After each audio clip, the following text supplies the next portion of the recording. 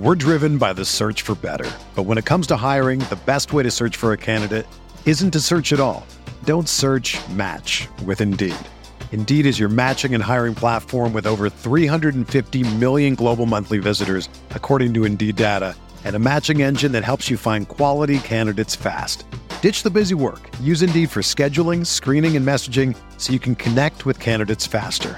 Leveraging over 140 million qualifications and preferences every day, Indeed's matching engine is constantly learning from your preferences, so the more you use Indeed, the better it gets. Join more than 3.5 million businesses worldwide that use Indeed to hire great talent fast. And listeners of this show will get a $75 sponsored job credit to get your jobs more visibility at Indeed.com/Blue Wire.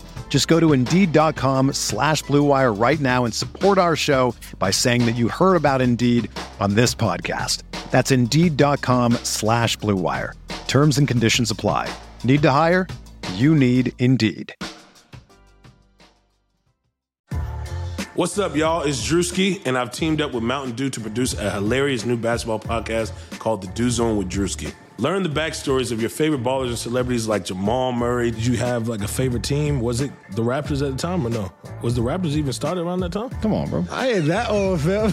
You talking like I'm 50. Taylor Rooks, Asia Wilson, and many more. You won't want to miss this. Listen to The Dew Zone with Drewski on Apple Podcasts, Spotify, and wherever you listen to podcasts. Support for this podcast comes from Wild Turkey Kentucky Straight Bourbon Whiskey. Let's tune in to their one-on-one with Jamal, a real bartender from Old Fourth Ward in Atlanta. I really get into the backstory of whatever I'm pouring, out of respect. There are literally years of experience behind these bottles. Wild Turkey, same recipe since 1942. If you want a true classic, this is what you want to order. Wild Turkey. Wild Turkey Distilling Company, Lawrenceburg, Kentucky. Copyright 2020, Campari America, New York, New York. Never compromise, drink responsibly.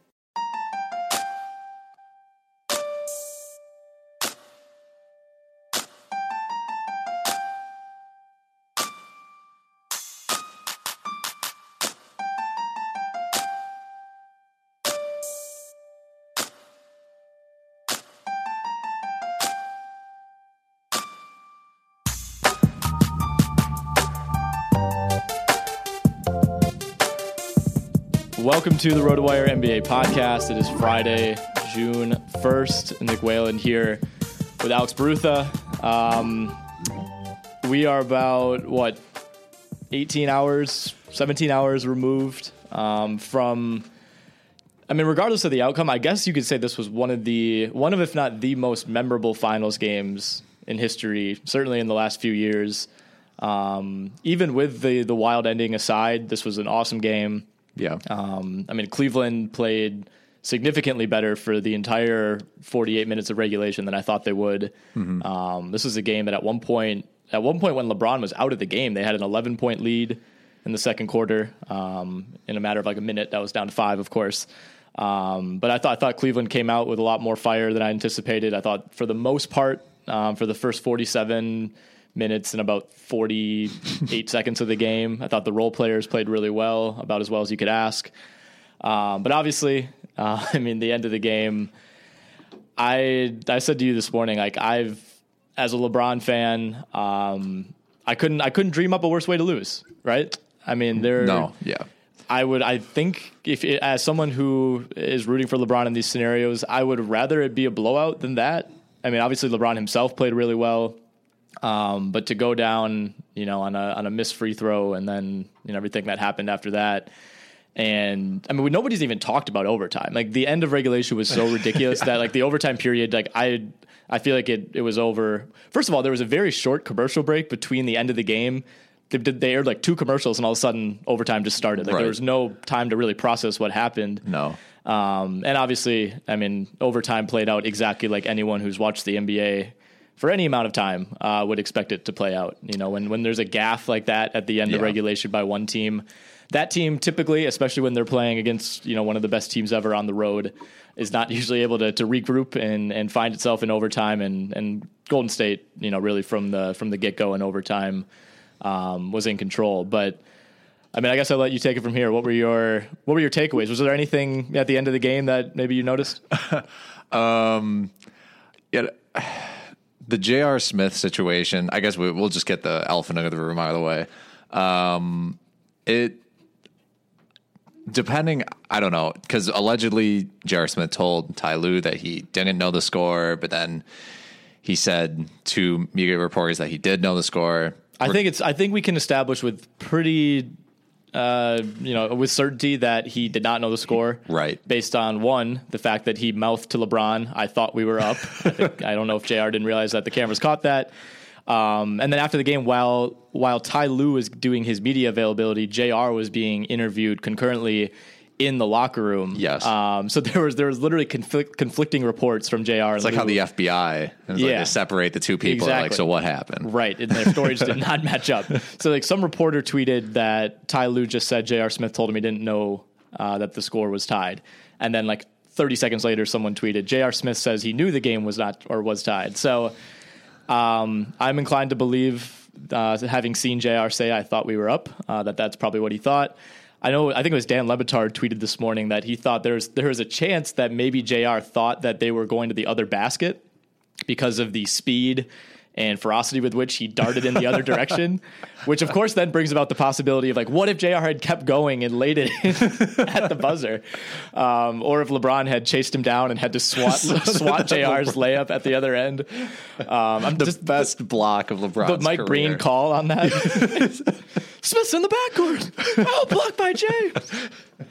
Oh, man. So, I mean, in some ways it was there's some comic relief, I guess, because it was so ridiculous. I mean, right. This is an all-time gaffe. And I think what's lost in it is the fact that it's not like JR got the ball and like had a wide open layup. I mean, it's not like it was going to be a guaranteed 2 points for the Cavs. I mean, Kevin Durant, there's probably a 50-50 chance he just swats that ball if JR goes up with it. Yeah. But to not get a look, to clearly just be, JR was incoherent at that point. He had no idea what was going on. And for it to be this type of game where no one gave the Cavs a chance, they played exceptionally well to get to this point, to have it end like that. I mean, this is forever going, no matter what happens in this series, this will be the J.R. Smith game. And if this series plays out the way I think it's going to, I think this is going to be the defining moment of this series for a really long time.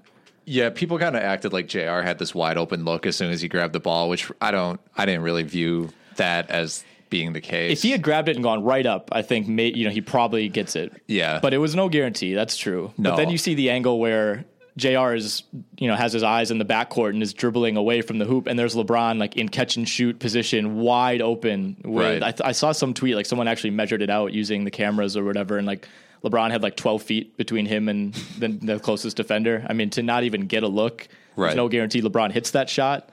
But to not get a look in that situation was beyond egregious. Plus they had a timeout, and I mean, I think Ty Lue should have been aware of like everything. Like I understand it happened very quickly, and Ty Lue should never assume that J.R. Smith doesn't know the score and is about to like do something crazy.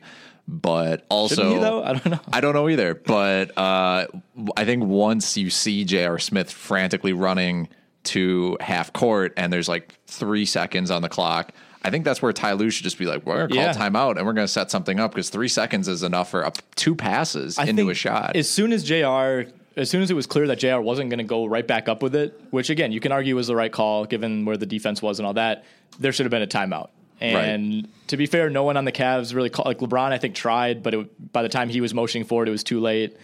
I think everybody on the court was just shell-shocked, the Warriors included. Right. Like the Warriors defenders didn't know what to do. Like they were just trying not to foul, and JR was waiting to get fouled. So like both of those sides were kind of working against each other. And there's a still photo, I think, of Kevon Looney out there, like as time is expiring, like he's looking at JR like with the most confused expression, just genuine. I don't know what this guy's doing. Yeah. And you could kind of see like the Warriors were almost like they couldn't believe it. Like they really could not believe that, a mistake by Durant just really not putting a body on JR at all on that free throw, letting a guy who's 6'4" or 6'5", elevate over him for that rebound to not even get a look was just crazy. I didn't even know how to react. That was crazy. I've never seen anything remotely like that. No, neither have I. And yeah, so it's probably, I mean, like you mentioned, the game is going to end up being like the J.R. Smith game. But really, a lot of things to me, it's just as much the Jordan Clarkson game as the J.R. Smith game. Like J.R. Smith's mistake, happened in like the worst moment possible, and it was a huge mistake. Jordan Clarkson was so technically he was +8, but by net rating he was -59. Yeah. And he was 2 for 9, 0 of 3 from 3. And was taking he was just fire every time he touched the ball. It was like more extreme than I had ever seen. Normally Jordan Clarkson, takes some dribbles, surveys what's happening, and then just shoots. But yes. Yeah, he surveys, but at the end, he's going to shoot regardless. He was just pulling up without a conscience. Yeah. And it's one of those situations where it's like, what is a higher percentage look? A wide open Jordan Clarkson 3 or passing the ball to LeBron with like 6 seconds left on the shot clock at the top of the 3-point line and accepting whatever happens there. It's like you just giving the ball to LeBron is like the default. And so it's like, if you're open, right, you should be taking shots. But after he missed like the 5th one, it's like, okay, you gotta, I don't know if, like, I understand they have a thin roster and Ty Lue doesn't have many other options, although he could have played Jetty Osman. I don't know if he's ready for that stage or anything. Some have said Rodney Hood, just because defensively, in theory, Hood should be a little better than Clarkson. But I think the fact that Clarkson is still playing tells me that Rodney Hood is just broken. Apparently, like emotionally or mentally or whatever, something. Because he can't get in the game. I mean, even like Jose Calderon will at least shoot the ball reliably. He'll get roasted on defense to a degree that probably would be unacceptable. But yeah, I think Jetty Osman makes some semblance of sense. Like, it's not like Jordan Clarkson's a good defender. He's not giving you really. He's not Isaiah Thomas on defense, but he's not giving you plus defensive help. He's giving you adequate at best defensive help and horrific offensive help. Like you said, his net rating -59. He had a 55 offensive rating. So the Cavs were essentially scoring a half a point per possession when he was on the floor. Yeah. That is markedly worse than everyone else on the team. And Tristan Thompson had a -50 net rating, so I don't want to let everyone off the hook here. Like, he also had a pretty bad game. He was okay on D, I thought. He did what he needed to do in that. Yeah, he did a good job, I think, of helping draw some fouls, which honestly was big. Draymond had 3 in the first half, and a lot of that was Tristan kind of working the glass. And they've been getting Thompson some looks in like back down situations too. Not a lot, but like once or twice a game. He actually will put a post move on someone, which. Go ahead. The thing is, I would almost rather have Larry Nance doing almost the exact same thing, which is basically what happened. They both played 20 minutes, essentially. Larry Nance plus 21 net rating. Yep. Thompson, we discussed -50, and Nance looked good. He can finish around the basket. At the very least, he's going to catch the ball and just go up with it. Thompson is like he brings the ball down. He's like crouched. I always say he looks like he is trying to pick up a medicine ball and hoist it over like a wall. Yeah. And at least with Larry Nance, he's gonna probably just dunk or try to dunk everything. He has the advantage draw of being fouls. LeBron can feed him in the pick and roll. Nance can catch it 8 feet from the basket, take one step, and he's so bouncy that he can just dunk it. Like, Thompson needs to take a dribble, and then there's like a 50-50 chance that he's going to lose the ball. Yeah. Or, mishandle it on the way up, something like that. And Nance was great on the offensive boards, too. Yes. He had 4 offensive rebounds compared to Thompson's 2. Yep.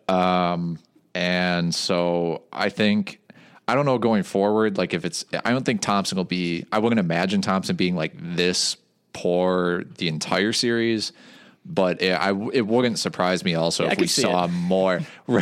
It wouldn't surprise me if we saw more. If we ended up seeing more minutes for Larry Nance than we see for Tristan Thompson, especially because in transition, and Nance is a better switch defender. Nance can almost guard threes. I was very impressed with Nance all around both sides. I think this was his best game in a long time for them. I would put a lot of faith in him if I was Ty Lue.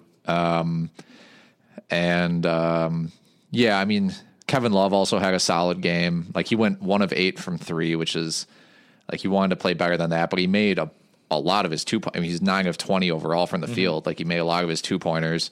He was great too. This was the first game in a long time with Love too, where I felt like he was getting to the spots he needed to get on offense. Like, he had 3 or 4, it wasn't Olajuwon, but by Kevin Love standards, like, really nice post moves, and he finished them. So like you said, he's 1 of 8, which means he was 8 of 12 on twos. Really good. A couple of mid-range jumpers. Yeah, he was great. He, especially coming off of a concussion. Yes. I don't think you could ask for a better game from Kevin Love. Obviously, you'd like him to shoot better. But it kind of comes and goes with him. I mean, he's not the most efficient 2-point shooter. So I guess if you're going to go 1 of 8 from 3, it's not too much to ask to go 8 of 12 from 2-point range. Back to Clarkson. I think I could do an entire hour by myself, like Colin Cowherd style, Jim Rome style, on Jordan Clarkson. I was talking to our coworker Nick Berzoni earlier this morning, and like we both agreed that like it was kind of nice that Clarkson played like this in the finals, because like people who've watched the Cavs and probably people who've watched the Lakers have been seeing this, but for him to have that game on a national stage was kind of nice. I almost feel exonerated in some ways, like see what I've been talking about. Do you recall, I think it was either in the late third or early fourth when he shot the ball from like 3 or 4 feet behind the backboard. He like drove left, lost the ball. Yep. And instead of like trying to save it or pass it out to someone, he just decided to go up with it. Yeah, I do remember that. From well out of bounds. That was kind of the play that stuck with me with him. What we haven't talked about really is LeBron. 51, Not 8, yet, and 8. No. According to Basketball Reference's game score metric, this was the second highest rated performance in the history of the finals. Okay.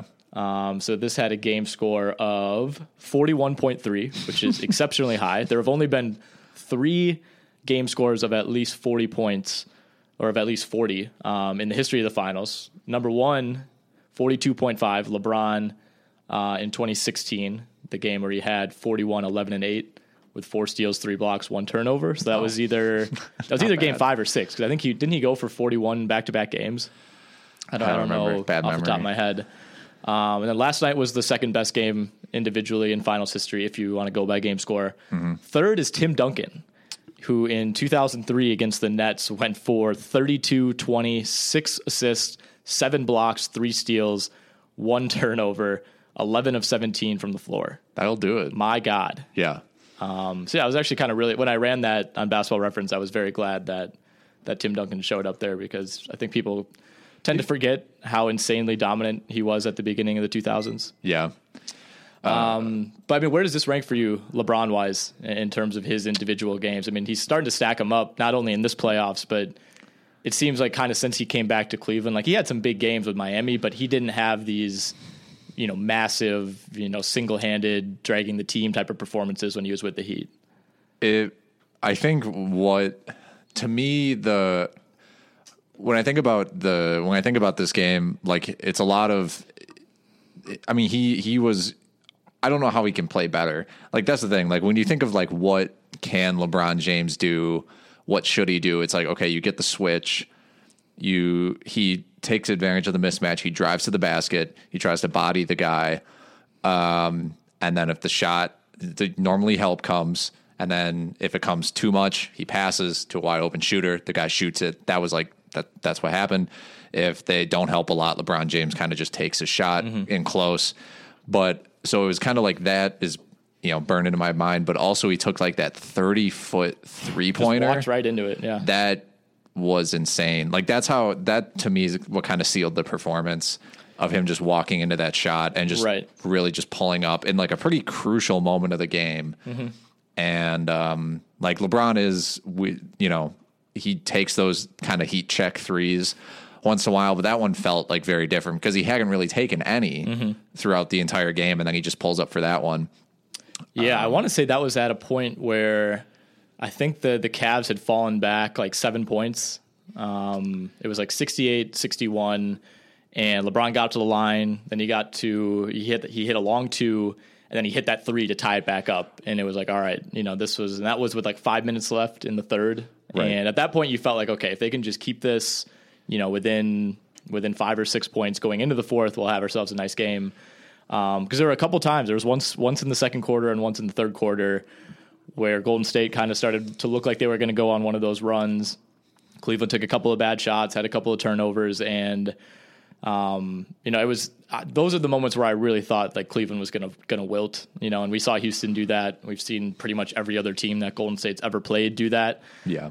But 2 times to kind of withstand what looked like they might be some pretty strong runs was impressive to me. We have not talked about the referees. As I said in the last pod, I'm not a believer in conspiracies. obviously it's better for the NBA, you would think, for Cleveland to win this game. Like, there was no fix at all. I don't mean to imply that at all. But the reversing a call like that, a bang block charge call, right, that late in a game 7 or a game 1 of the NBA Finals on this stage with these teams, with the 2 best players in the league involved in the play, I think, when I woke up this morning, that was the first thing that I thought about that frustrated me. Not the missed free throw, not knowing the score, but just that whole process. And at the end of the day, they did get the call right. Had they just called it a block right away, we're not talking about it like this. But the way that Brian Windhorst this morning described it on the Low Post was, like the police raiding your house, finding contraband, but then not having a warrant. Yeah. So you're just, it's like inadmissible. Like, that's kind of what it was. Like, they looked for a different call, and then ended up, like, it would be like in the NFL if they were reviewing a pass interference call and then ended up just calling holding on the offensive tackle. Like, it was so unexpected when they went to replay because of what they were replaying. You're like, oh, he's outside the circle, so this should be cut and dry. Right. But yeah, to see Ken Mauer walk away and reverse that call was wild, and that didn't feel like a good omen for the Cavs.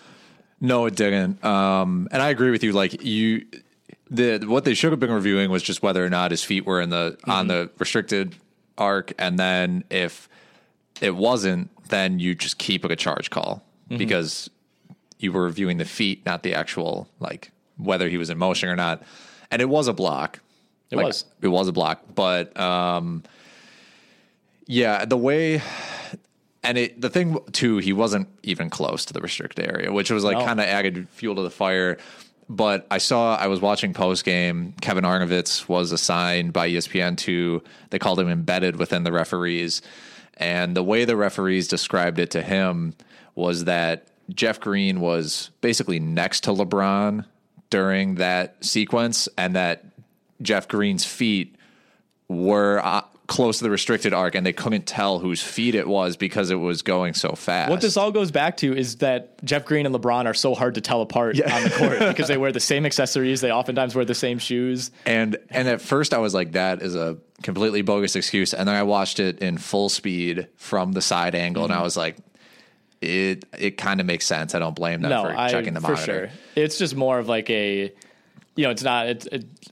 it's objectively the right call. Like, so there's not really a way that the Cavs are getting screwed. It was just like you really hate for like something like this, a controversy that people are going to blow out of proportion to cloud what was, there was a lot of other fun things going on in this game. Like, the last thing this game needed was a ref conspiracy, on top of everything. And I think Cavs fans were upset about, like, LeBron got called for a reach late in the game on Durant. But to me, that one wasn't that bad. Like, I don't think LeBron committed a foul, but I think it was Nance was also there and looked like there was some contact. I just, when you start looking, you could look at every play in the league throughout the season in slow motion and start picking things apart. Like, I don't think the refs were ultimately the end of it. The George Hill missed free throw is pretty bad. I think that's a guy you kind of want on the line. At least it wasn't like, if it's Tristan Thompson, like, there's a pretty good chance he goes 0 for 2. Yeah. He felt, the first one looked great. He didn't look nervous. Missed the second. But the other thing with that too is, like, even if he makes the second, Golden State has a timeout, gets the ball at half court with 5 seconds left. Like, there's at least like a 50% chance that they get a really good look and probably win the game there. Right. So yeah, I mean, it's, in retrospect, it's kind of a shame that the game had to end that way, but really, really fun game. I'm just more upset that we were 4 seconds away from actually getting a series. Yes. I still would never have picked Cleveland to win the series. I think Golden State was going to win game 2 no matter what, but I don't see how you can have the emotional highs of almost knocking off this team in game 1 to the extreme emotional lows of losing like that. Like, I fully expect Cleveland to struggle to find that same energy, I think, in game 2. Yeah, and I don't know if you watched the post-game press conference with LeBron at all. He was clearly, first of all, he was really upset with, he just kept, the reporters were asking him about the charge call, block call, whatever, and he just said, I think twice, he was like, that's the best, I've never read a play better in my career defensively. And it's like, that's true. Still a block. He didn't get there in time. But so he was clearly like upset about that and upset about everything else. He eventually just walked away at one point because one reporter kept asking him about J.R. Smith, which I understand why he walked away because I was getting annoyed watching it. Yep. And as far as George Hill, like, he should have made the free throw, but those were the only 2 free throws he shot all game. I couldn't believe LeBron made that pass. Like, that was a very risky pass with 4 seconds, 4.7 or whatever it was on the clock. LeBron is so good at making that pass when he knows his teammate's getting fouled, and so the referee has to look at it and has to call it. He makes those all the time, like maybe 1 or 2 of those a game. I feel like he makes. Yep. Still incredibly risky. Yeah, because I think George Hill did a good job of selling it too. I mean, that was not a call that was 100%. I mean, it was a foul when you watched it, but it wouldn't have been like insane if they didn't call it. Like, it kind of looked like they just got tangled up in some ways. It's not like Clay was grabbing his jersey or anything like that. Right. It was just not expected. LeBron's sitting there dribbling the ball up top, and you're just waiting for him to attack and, take what's either going to be a game losing or game winning shot. And then all of a sudden he just fires this pass out of nowhere to 100-mile-an-hour pass to a player who's out of frame. Where the camera was focusing at the time, you couldn't even see George Hill. So LeBron just fires this pass to who knows who. Turns out it's George Hill. But yeah, it was a good game. I mean, the more and more I think about it, it's like that really was one of the most fun games, no matter who you're rooting for, in a long, long time to watch. Yeah, and I mean, that's the advantage LeBron has at this point. I mean, this Warriors team hasn't.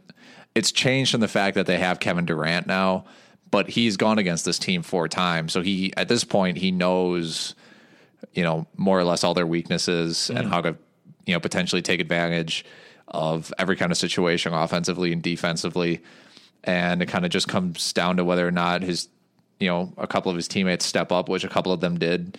They didn't, the team in general didn't shoot great. No, Curry missed a lot of what would have been back-breaking threes. It felt like in that second half, a couple of really good looks. And I don't know. I'm looking right now at LeBron's passes to his teammates that led to shot attempts. LeBron clearly could have had way more. He had 8 assists and 5 turnovers, which doesn't look that good, but you have to consider how his teammates shot. The way that he's turned the ball over this postseason, 5 honestly seems like a victory. And at least 2 of those were very questionable ones that he thought he got fouled on. Yeah, I mean, Harden's going to win the MVP on 5 turnovers a game. So. Yeah, I think he's had the most turnovers ever, right? Yeah. Yeah. I mean, it's just when you're handling the ball as much as LeBron is and the Warriors defense is as good as it is, 5 turnovers is just part of the deal. Yeah. So four of LeBron's teammates he passed to at least, and they took shots it was hard to describe, but nobody really that he passed to that took a shot better than 43% on his passes. At least, Jeff Green took 3 shots off LeBron passes, 42%.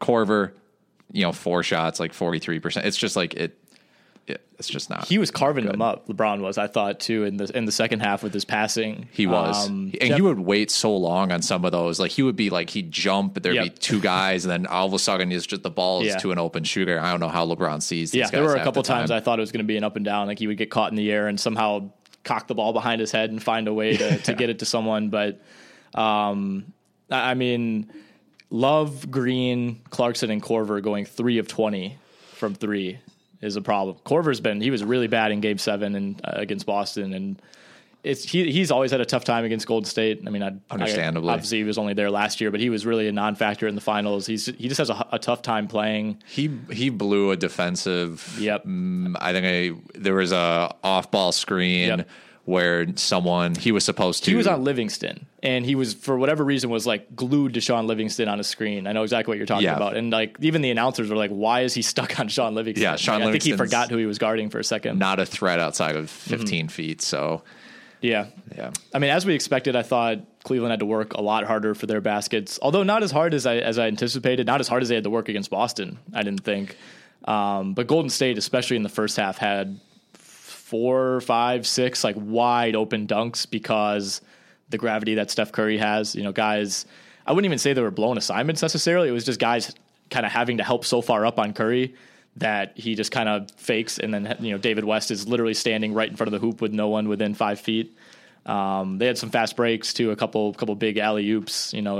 Basically Curry running the middle with Durant and Thompson on either side, which is about as lethal as it gets. And the Cavs really felt didn't have any of those easy runouts, which is not surprising. No, and I guess the tough part moving forward is you assume some of these Warriors players are going to play better. Some of the bench guys might play worse, but Durant, Durant was by net rating a -4, surprising to me. Fell into some bad ISO in the second half. Yeah. But guys like Sean Livingston had an amazing game, was plus 101 net rating, which is absurd. Yeah, he was good. Jordan Bella, good game off the bench. Kevin Looney played really well. JaVale was really good until the dunk layup thing. There's a picture of where he goes up to dunk it and he hits the underside of the rim. There are two people in the stands in the background, like pray, almost like they're both have like their hands in prayer motions, like please, like just. And he messes it. It was really funny. But he checked LeBron for about 10 seconds on one possession, and then LeBron burned him with a pump fake. But then I think he tried to pass out of it. Yeah, it didn't end in a basket.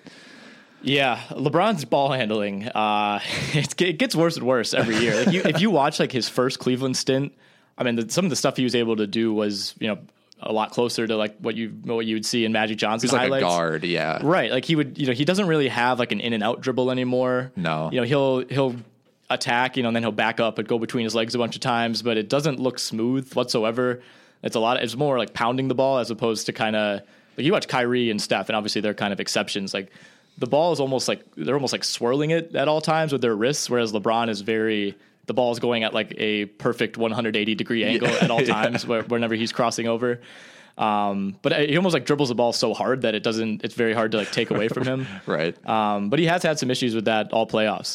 He'll drive left, kind of get shut off, and then we'll just lose the ball out of bounds or dribble it off his foot. But like I said, I think 5 turnovers. I think the Cavs are more than happy to live with that. Oh yeah, I mean, especially since he's really the only one handling the ball. Yeah. With significant. I mean, they only had 11 turnovers as a team, which I mean that's relatively normal. I mean, that's a good number against this team. Yeah, against the Warriors, 4 quarters in overtime, 11 turnovers. They couldn't force any. Golden State only committed 7 turnovers, which is ridiculous. Yeah, the Cavs, if you go back and watch games from like 2015, 2016, 2017, the Cavs were forcing turnovers and getting runouts all the time. And a lot of that was Kyrie just getting it and going, because now if LeBron doesn't get the rebound, they wait and get it to LeBron. So they're not really trying to push it as much. But that just goes back to the lack of easy baskets. I mean, they did get some easy baskets in the half court, based on some breakdowns by the Warriors defense, but no like freebies, in the way that they gave the Warriors so many. Yeah, I mean, the Cavs' real advantage is just their offensive rebounding ability at this point because of their size. Like, Cavs had 19 offensive rebounds compared to Golden State's 4. Yep. So Cleveland's not going to be able to get extra possessions by forcing turnovers as much, but they're going to get on the offensive boards. They ended up with 9 more shot attempts than the Warriors, and took 2 more free throws. And so, I mean, I think that's the game you have to play against the Warriors. And it's even something that Steve Kerr said at the end of the Rockets series. He was on Inside the NBA. He was just talking about Golden State really just, as long as they can get more possessions than the other team, they feel good.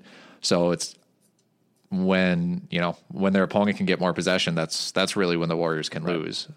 And that's, again, what makes this so frustrating if you're a Cavs fan, is that I wouldn't say everything went right because we just broke down their shooting struggles and whatnot, but enough things went right, and you got, arguably the best LeBron game that we've ever seen, and you were really in position with 35 seconds left at one point before the call was reversed. You looked like you were in really good position. And then again, if you would have told any Cavs fan in the world, hey, you'll be on the line, 1 free throw to go up with 4 seconds left, would you take that? Like of course you would. I mean, the line was 12.5, and like I thought that seemed low. I mean, to get that close and not pull it out, and to kind of beat yourself in a lot of ways, I think is just going to be really, really tough, because the margin for error, as we know, the margin for error for the Warriors is as big as it's ever been for any team in the history of sports. I mean, you can afford your best player, having a pretty bad game for Durant, and still be fine and win by double digits.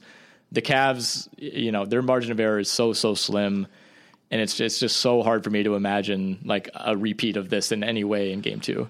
Yeah, and in the post-game press conference, LeBron said this was the best that the team had played in any game, and it's like, so to win, so if they want to win 4 games, they have to have 4 of the best games of the playoffs. Like literally, they have to play 4 games better than they've ever played. They have to somehow play better than this. They have to, because they played their best game and it still wasn't enough. Yeah, they have to play better than this 4 times, and it's like, I'm sure the Warriors, like in classic Warriors fashion, will just like give one game away for whatever reason. They just get sloppy, and then the next game they'll come out and they'll, whatever. But I agree, but I think this was that game. I think they tried to give it away, and I think, a lot of 7 turnovers. I don't know. They get a little turnover happy. That's the kind of giveaway that I'm thinking about. But you're right. Like, the Cavs just don't force turnovers though either.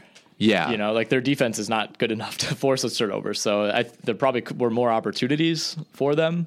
That's why I think playing like a guy like Nance makes sense, because at least you have the athleticism, wingspan to like get in passing lanes and block shots and like create extra possessions for yourself, rather than just saying we're going to play these guys straight up and hope they miss baskets, because that's how you lose. Yeah, he was their 3rd best player last night, I think, and it was pretty clear. I mean, there's a pretty big drop off after LeBron, Love, and then down to Nance. And I actually thought Jeff Green was okay. I mean, his shooting line doesn't look great. He missed a lot of wide open threes, as did everybody on the Cavs. 5 assists was nice, 1 turnover. Yeah, well, he hit a huge 3 late in the game too. I think that kind of kept it close or gave them a lead. Yeah, like the 1 3 that he did hit was a big one. And he played good D. I mean, he was a big part of the reason Durant did struggle. So, yeah, it's weird because I don't feel like the Cavs played a perfect game, but they certainly played well enough to win this game. And I think it's so much easier said than done, but like you have to find a way to put this behind you mentally. And I just don't know how you go about doing that. Like I'm reading on Twitter as we speak, George Hill, at media availability today, said he stayed up all night rewatching the free throw in the end of the game. That doesn't seem like a great idea. That's the least of, yeah. Like if I was like, I don't know, like a lot of people are going to say he's not clutch or whatever. And he's not. Like as NBA players, I mean, to be an NBA player, you have to be probably obsessive compulsive, but. Oh yeah, I think so to some degree. Going 1 for 2 on free throws in a game. I'm one of those people who like, I understand like there's like a quote unquote clutch gene or whatever, but like you take 2 free throws, you missed 1. The sample size is like, it's so small. Like sometimes you miss free throws. Like it just happens. There are so many other things that went wrong. He shouldn't be blaming himself for that. Right. Where were you on the crowd booing JR the entire game after he like very clearly slipped on a wet spot and kind of caught Clay, kind of tabletopped him? I think if I was in the crowd, I think if I was a Warriors fan and that happened, I would probably boo. Not even if it's not right. Like I think it's just in the moment that it's just something you do. I think every fan base would have done it. That's for sure. It's not just a Warriors fan thing, but like it was so clear on the replay that he slipped. On the replay, I don't know how often they showed the replay in the arena. At first, it looked bad. Like I mean, Clay's knee like buckled there. I thought that was going to be a lot worse. My initial reaction was like he's out for the series. Oh yeah, no, that looked like a torn ACL, 100%. The fact that he came back was ridiculous. Like I wrote the note for it, and I thought about putting like he's probably not coming back to this game in there, but I ended up just opting for like questionable because it's like you never know, and then he just came back in, which I was not expecting at all. Windhorst did say that after the game he was limping quite a bit, kind of after the muscles settled and the adrenaline kind of went away. But he got an MRI, he got X-rays, they're clean. He's fine. So I mean, there could be, Iguodala is also not dealing with any like structural injury. So I mean, I guess there's like a slight chance it could be something like that, but. He says he's playing game too. At this point, it'd be very surprising if he doesn't play. So I think that should be kind of a non-issue. What about Draymond at the end? Well, let's start. Was it in the second quarter or the third quarter when he poked LeBron in the eye? I think it must have been second quarter. I don't remember the quarter, but yeah. And he ended up picking up a T for arguing this, but he like flipped out after being called for a foul on a LeBron drive. I will say in real time, it did look somewhat questionable, but you can see on the replay, and I don't think he did this intentionally, like his fingers literally gouged right into LeBron's eye. Oh, yeah. And LeBron, in LeBron fashion, did stay down for a little bit, but I think that was actually pretty justified. Yeah. I mean, it's kind of a boy who cried wolf situation with that. And you can see like his eye had like blood pooling in it by the end of the game. But I will always defend Draymond. Like I love Draymond. I know a lot of people don't like him. He's the ultimate hate him if he's not on your team, love him if he's on your team guy. I think he's taken that mantle from Joakim Noah, who ironically also antagonized LeBron. But at the end of that game, like that was almost embarrassing what he did at the end. I mean, I think you could kind of tell by Kerr's comments he wasn't on board with it. I saw a video of like Draymond after taunting Kendrick Perkins, calling LeBron a word that we can't say on the podcast, being caught on camera doing that. He walked over to the bench to like a hero's welcome, and he's like getting high fives, and like they kind of show David West, and he just has his arms crossed, like he did not want any part of that, which I think, some people probably do feel that way about Draymond, particularly someone like David West. But that would, to me, was over the line. Are you like where he got in Tristan Thompson's face? No, the foul, after that, when he was like shimmying at Kendrick Perkins, hyping up the crowd, he was screaming in Tristan Thompson's face, and he started screaming in LeBron's face. Yeah, the shimmying was like what he gets away with compared to every other player in the league really doesn't make sense. Yeah, I think it's one of those things where it's like you set that precedent early, and then everything you do seems less extreme because that's a good point. Because it's all a long con. It's all the long con. Yeah, well, it's like, we haven't penalized him for this in the past, so he can't really start now. He got to this level of basketball while doing the exact same thing his entire career. So it's like, well, if other people have been letting him get away with it, we're going to... No, I mean, that's just, if you don't like the Warriors, it's stuff like that, where it's like, okay, you're celebrating like you just pulled off the greatest upset in history. And like you got some very controversial help from the refs. You got some very controversial help from the other team. And then you're celebrating like you just won the title as an underdog. Like it really doesn't make a ton of sense. Yeah, Draymond, it's like, I get it because it's in his, quote unquote, in his DNA or whatever. But yeah, it was a lot for winning barely winning as game the biggest one favorite in finals as history. The biggest favorite in NBA history in the finals. Yeah. Steph and LeBron kind of got into it at the end. I think the Warriors were up like 10 at this point, and Steph went in for a layup, which LeBron got his hand above the square to block. Yeah. And I think Curry kind of gave him like come on, you can't give me that. And LeBron at that point was just not having it. No. But then you could see after the game, they did the proverbial, mouth in the jersey. Oh, talk, and look like, I think I don't think LeBron like loves Steph Curry by any means, but I think there's certainly some mutual respect there. I don't think that's going to be like a simmering feud by any means. No, not at all.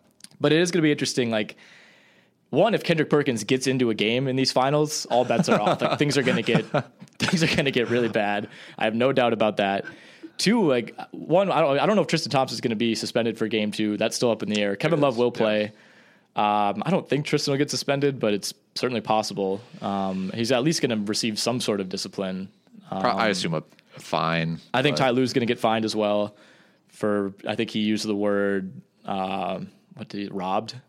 Did he? When talking about the officials. I think that's usually one of the trigger words. But I also heard that Dan Gilbert was in the locker room and may have encouraged that. So I'm guessing that Ty Lue will not be picking up the tab for said fine. Right. But no, I mean, I could see if the Cavs are down 3-0 in this series and the Warriors are, pull ahead in a game 4, like, I don't know, Tristan and Draymond, something could happen there. It could. Yeah, I could see it. What else? Anything else from this game? Anything else looking ahead to game 2? Any non-NBA thoughts? Non-NBA thoughts. No, I'm all NBA from the moment I step in this office. I don't know. I'm really excited for game 2. Like I think I am too. At this point, I'm sure the Warriors will blow out the Cavs in one of these games, but after game 1, like I'm convinced that most of these games will at least be competitive, or like respectfully competitive, and at least get heated at some point, which is good television and fun to watch. Yeah, I mean, like we said, game 1 was infinitely better, at least than I was expecting. Did you feel like the Warriors didn't take them seriously? Because I didn't really get that impression. Like it didn't seem like they were messing around, like they kind of tend to. It was just, I mean, like they shot well in the first half. Steph had a really good first half. I guess KD struggled a little bit. That Clay was out for most of the first half, after the incident with JR, so maybe that had something to do with it. But it really did feel like if you had just watched that game and you hadn't watched any of the Cavs the rest of the season, like you wouldn't be like, wow, this team is just playing way over their heads, which if you watch them play any games in Boston or in Indiana, this was night and day. And I thought the Cavs kind of were able to match what Golden State was doing rather than Golden State playing down to the Cavs level. Yeah, I didn't feel like the Warriors were, I didn't feel like the Warriors were not taking them seriously. Like I don't think they're like in third gear or anything like that, like during game one and just kind of like trying to coast as much as possible. Like pulling a LeBron James collectively. But it's just one of those things where it's like the Cavs are able to stay in the game because LeBron is like he's like a metronome. He just keeps the game close. Like, I mean, it's just a completely ridiculous game. Like it's weird. I don't want to say it's being lost in the shuffle because like that's what everyone's saying, but like 51 points, 8 rebounds, 8 assists. Like he's averaging like 35 points a game in the play. Like it's this whole thing is absurd. It went from being what would have been the greatest single game finals performance in history to, I wouldn't say a footnote because as we talked about in the last pod, like LeBron is already absolved from whatever happens in the series. Yeah. Like the series is going to be evaluated on a basis of like Warriors Cavs and then, Warriors versus the Cavs teammates. And then what did LeBron do separately? And that's going to be the focus. Like, I don't think it's, no one in their right mind, I think other than Skip Bayless would like criticize anything LeBron did during that game right. last night. And he somehow like has furthered his legacy in a loss. Like the fact that they lost that game almost like makes it more impressive. It's funny. In our last podcast, we were talking about like the odds of finals MVP and I thought the same thing. This is the type of game that you'd have to have. If he averages 45 points a game throughout the NBA finals, nearly gets a triple double. His true shooting percentage was 69.2%, which is stupid. Absurd. Like he was 3 of 7 from 3, 10 of 11 from the line. If he does that, I don't know who you could realistically, because no one on the Warriors could guard him. And no, you couldn't, I don't anticipate any player on the Warriors. I don't think you can pinpoint to anyone and be like, that player was decidedly more valuable than LeBron James. Like it could happen. Like Draymond had an incredible game. If Draymond can keep doing 13, 10, 9, 5, and 2, he can win. Wouldn't it be Finals something MVP. if the Warriors win 3 titles in 4 years and Curry is yet to receive a Finals MVP vote? I didn't know he had not a single vote. KD was unanimous last year. Iggy and LeBron split it 3 years ago, and then LeBron was unanimous, obviously, in 2016. But yeah, no, I thought the same thing because we talked. I think I said on Tuesday or on Wednesday, there's no way. Somebody's going to play well enough. LeBron would need to average 50 to win Finals MVP. But when you come out and put up 51 in Game 1, you give yourself a lot of room for error. Like, let's say he scores 30 in Game 2. You're still averaging like 40.5 points per game. And like, what if he goes for 45 in Game 3? All of a sudden, like it's entirely possible because of this one explosive performance to start it out that he could average 40. I would take the over on 40 for the series, right? Yeah. I mean, Vegas had his over under of highest scoring performance, I think at like 42.5. He's already blown that out of the water. Yeah. I don't think he's putting up less than 30 in any of these games. And he's going to hover around triple double every game. I don't know more to say, but he could easily do it. I think he could easily win Finals MVP at this point because I didn't see anything the Warriors did to make me think they can realistically slow him down to like 25 points and force him to commit like 10 turnovers. Like they did switch on everything, which I don't know if they'll keep doing. Like maybe they'll try playing like when LeBron does pick and roll, then maybe they'll try a more traditional. And try to force him to make plays that way. But I think the big X factor there is Iguodala, right? Like if Iguodala comes back and is healthy, then things probably change for LeBron. Yeah. But I mean, yeah, it sounds like Kerr's not going to play Iguodala, or Iguodala's not going to play unless he's 100%. Right. And if Iguodala's out there at 90%, I don't think he can. I think Iguodala has to be at 100% to realistically check LeBron James. And I also think the idea of Iggy on LeBron at this point in Iggy's career is better than it actually is. Theoretical. Yeah, like the finals the last couple of years, like Iggy has not been able to do anything. Like in 2015, he did a great job on LeBron. That was 3 years ago, and like Iggy was already kind of old at that point. So yeah, I agree with you on that. Did it seem to you at all that the Warriors were employing the, like, let's let LeBron get 50 and worry about everybody else strategy? I didn't really get that impression. I mean, aside from the switching everything aspect of it. Yeah. Like, I think I did feel like LeBron's baskets on the whole were easier than they were against Boston. When he would, like, in Boston, he'd get by a guy and there were like two guys right there walling him off at all times. And like he had a few like blow by dunks, which we didn't see really any of against Boston.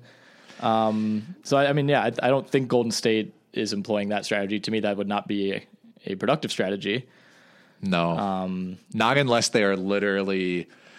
I mean, yeah, I think that you can do that to some other players and have it look kind of normal, but to do that to LeBron James is basically like having to guard him one-on-one and then being glued to every other player off ball and just preventing any pass and just turning into LeBron James one-on-one against whoever's in front, like literally with no help. Yeah. And that is, I wouldn't talk on that as a strategy at all.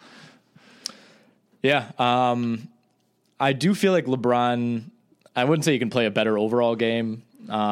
He did miss a lot of like floaters kind of in the 2 to 8 foot range. I felt like that he was making for the most part in the previous few series. But like 3 of 7 from 3 is probably about the average we'll see from him this series, I would think. Yeah, LeBron, I'm looking at his shot chart right now. Very classic LeBron James shot chart on the misses. They're all on the left side of the court and they're all jump shots.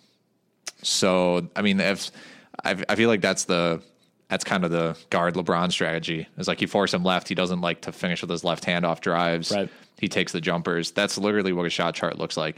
LeBron James missed one shot on the right side of the court. It was a 3-pointer. Wild. Yeah. I mean, that the and one at the end that really put the Cavs in the good spot that's a play that's completely lost, like in this whole thing. Like that was an unbelievable finish off the glass while being completely hacked by Looney. Yeah. And they were down 1 at that point, I think. I don't remember. I think so. Well, that put them up 2, and then the next play was the Durant charge. Yes. So then Durant hitting the 2 free throws, made it a tie game. What could have been? I still am encouraged that we'll get a more watchable series. I don't think last night's result influenced. Like I'm still going to say Warriors in 4 as I did earlier this week. But I'm encouraged that it's going to be at least a more fun series from here on out. Yeah, I'll stick with Warriors in 5.